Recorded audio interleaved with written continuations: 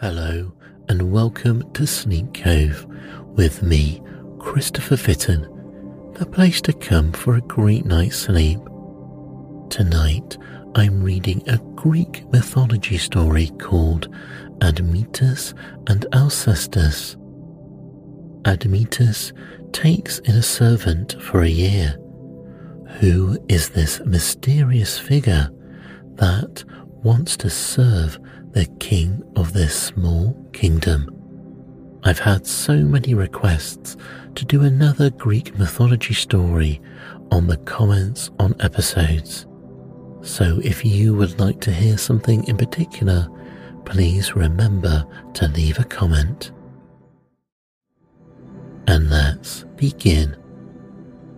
Admetus and Alcestis. Chapter 1. The Slave.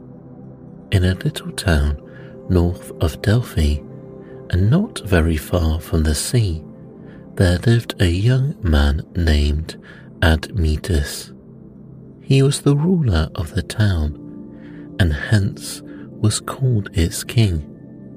But his kingdom was so small that he could walk all round it in half a day. He knew the name of every man and woman and child in the town, and everybody loved him because he was so gentle and kind, and at the same time a king. Late one day, when the rain was falling and the wind was blowing cold from the mountains, a beggar came to his door. The man was ragged and dirty and half-starved, and Admetus knew that he must have come from some strange land, for in his own country no one ever went hungry. So the kind king took him into the house and fed him. And after the man had bathed, he gave him his own warm cloak, and bade the servants make a place for him to sleep through the night. In the morning, Admetus asked the poor man his name, but he shook his head and made no answer. Then Admetus asked him about his home and his country, and all the man would say was, "Make me your slave, master, make me your slave, and let me serve you for a year." The young king did not need another servant, but he saw that the poorest slave in the land was better off than this man, and he soon took pity on him. "I will do as you ask," he said. "I will give you a home and food and clothing, and you shall serve me and be my slave for 1 year." There was but little that the stranger knew how to do, and he was sent to the hills to take care of the king's sheep and goats. For a whole year he tended the flocks, finding the greenest pastures and the freshest water for them, and keeping the wolves away. Admetus was very kind to him, as he was to all his servants, and the food and clothing which he gave him were of the best in the land. But the stranger did not tell his name, nor say anything about his kindred or his home. When a year and a day had passed, it so happened that Admetus was walking out among the hills to see his sheep. All at once, the sound of music fell upon his ear. It was no such music as shepherds play, but sweeter and richer than any he had heard before. He looked to see where the sound came from. Who was that sitting on the hilltop with the sheep around him listening to his music? Surely it was not his shepherd. It was a tall and handsome man, clad in robes lighter and finer than any king might wear. His face was as bright as sunbeams, and his eyes gleamed like lightning. Upon his shoulder was a silver bow. From his belt hung a quiver of sharp arrows, and in his hands was a golden lyre. Admetus stood still and wondered. Then the stranger spoke. "King Admetus," he said, "I am the poor beggar whom you fed your slave to, whom you were so kind. I have served you, as I agreed, for a whole year, and now I am going home. Is there anything I can do for you?" "Yes," said Admetus. "Tell me your name." "My name is Apollo," was the answer. 12 months ago, my father, mighty Jupiter, drove me away from before his face and bade me go out friendless and alone upon the earth. And he told me that I should not turn again towards home until I had served a year as some man's slave. I came to you, ragged and half-starved, and you fed and clothed me, and I became your slave, and you were so kind to me as though I were your son. What shall I give you to reward you?" "Lord of the silver bow," said the king, "I have all that any man can want. I am happy in the thought that I have been of some help to you. I can ask for nothing more." "Very well," said Apollo, "but if the time should ever come when you need my help, let me know."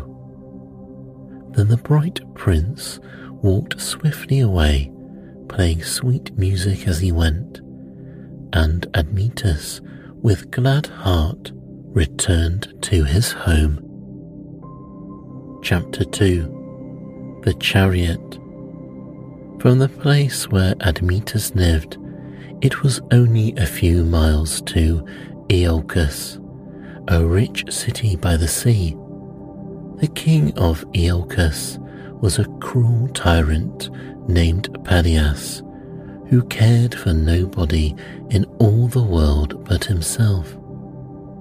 This Pelias had a daughter named Alcestis, who was as fair as any rose in June, and so gentle and good that everybody praised her.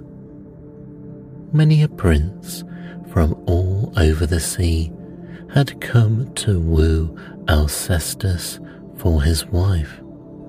The noblest young men in Greece had tried to win her favour, but there was only one to whom she would listen, and that was her young neighbour, King Admetus. So Admetus went before gruff King Pelias to ask him whether he might wed Alcestis. "No one shall have my daughter," said the old king, "until he proves that he is worthy to be my son-in-law. If you want her, you must come for her in a chariot drawn by a lion and a wild boar. If you come in any other way, she shall not be your wife." And Pelias laughed and drove the young man out of his palace.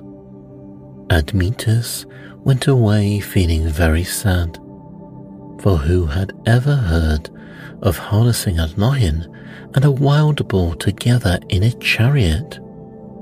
The bravest man in the world could not do such a thing as that. As he walked along and saw the sheep and the goats feeding on the hilltops near his own town, he chanced to think of Apollo and of the last words that he had heard him say, "When you need my help, let me know." "I will let him know," said Admetus. Early the next morning, he built an altar of stones in the open field, And when he had killed the fattest goat of the flock, he built a fire on the altar and laid the thighs of the goat in the flames. Then, when the smell of the burning flesh went into the air, he lifted his hands towards the mountain tops and called to Apollo. "Lord of the silver bow," he cried, "if ever I have shown kindness to the poor and the distressed, come now and help me, for I am in sore need, and I remember your promise." Hardly was he done speaking when bright Apollo, bearing his bow and his quiver of arrows, came down and stood before him. "Kindest of kings," he said, "tell me how I can help you." Then Admetus told him all about the fair Alcestis and how her father would give her only to the man who should come for her in a chariot drawn by a lion and a wild boar. "Come with me," said Apollo, "I will help you." Then the two went together into the forest, the Lord of the silver bow leading the way. Soon they started a lion from its lair and gave chase to it. The fleet-footed Apollo seized the beast by its mane, and although it howled and snapped with its fierce jaws, it did not touch him. Then Admetus started a wild boar from a thicket. Apollo gave chase to it too, making the lion run beside him like a dog. When he caught the boar, he went on through the forest, leading the two beasts, one with his right hand, the other with his left, and Admetus followed behind. It was not yet noon when they came to the edge of the woods and saw the sea and the city of Iolcus only a little way off.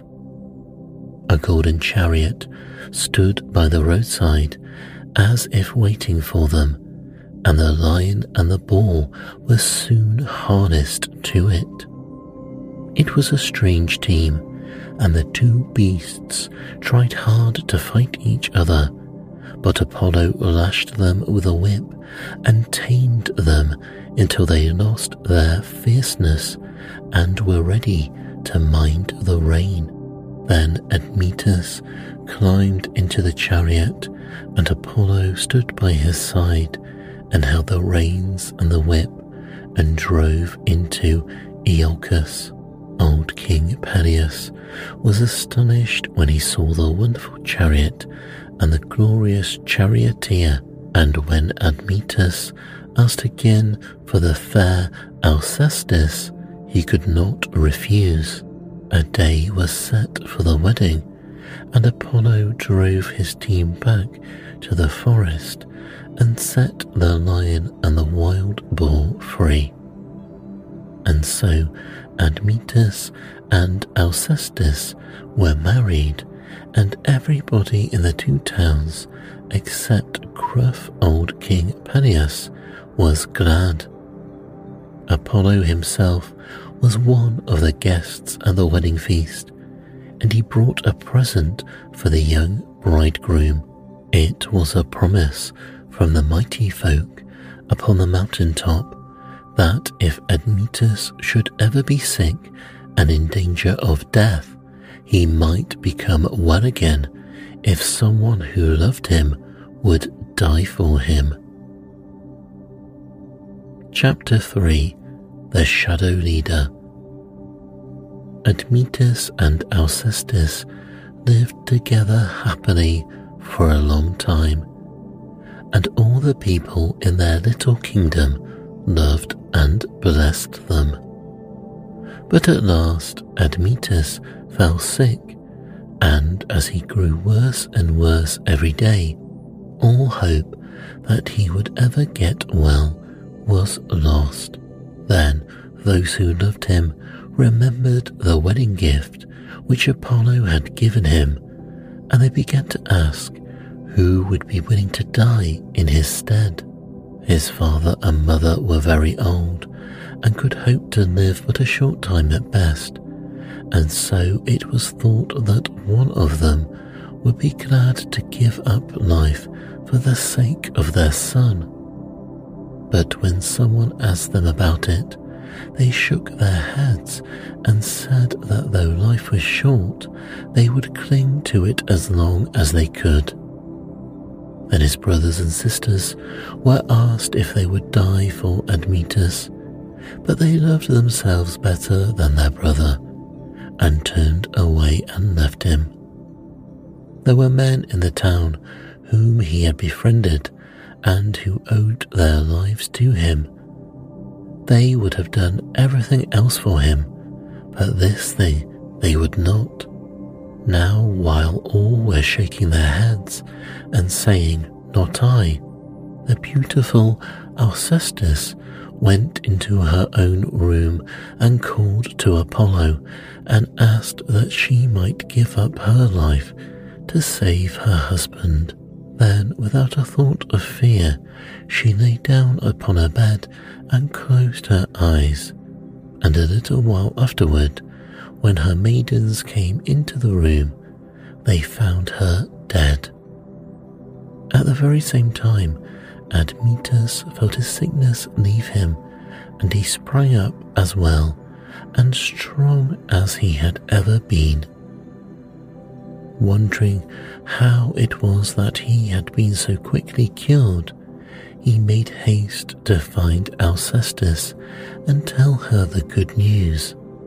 But when he went into her room, he saw her lying lifeless on her couch, and he knew at once that she had died for him. His grief was so great that he could not speak, and he wished that death had taken him and spared the one whom he loved. In all the land, every eye was wet with weeping for Alcestis, and the cries of the mourners were heard in every town. Admetus sat by the couch where his young queen lay, and held her cold hand in his own. The day passed, the night came, but he would not leave her. All through the dark hours he sat there alone. The morning dawned, but he did not want to see the light. At last the sun began to rise in the east, and then Admetus was surprised to feel the hand which he held growing warm. He saw a red tinge coming into the pale cheeks of Alcestis. A moment later, the fair lady opened her eyes and sat up, alive and well and glad. How was it that Alcestis had been given back to life? When she died and left her body, the shadow leader, who knows no pity, led her, as he led all others, to the cheerless halls of Proserpine, the queen of the lower world. "Who is this who comes so willingly?" asked the pale-faced queen, and when she was told how Alcestis, so young and beautiful, had given her life to save that of her husband, she was moved with pity, and she bade the shadow leader take her back again to the joy and sunlight of the upper world. So it was that Alcestis came to life, and for many years she and Admetus lived in their little kingdom not far from the sea, and the mighty ones on the mountain top blessed them. And at last, when they had become very old, the shadow leader led them both away together.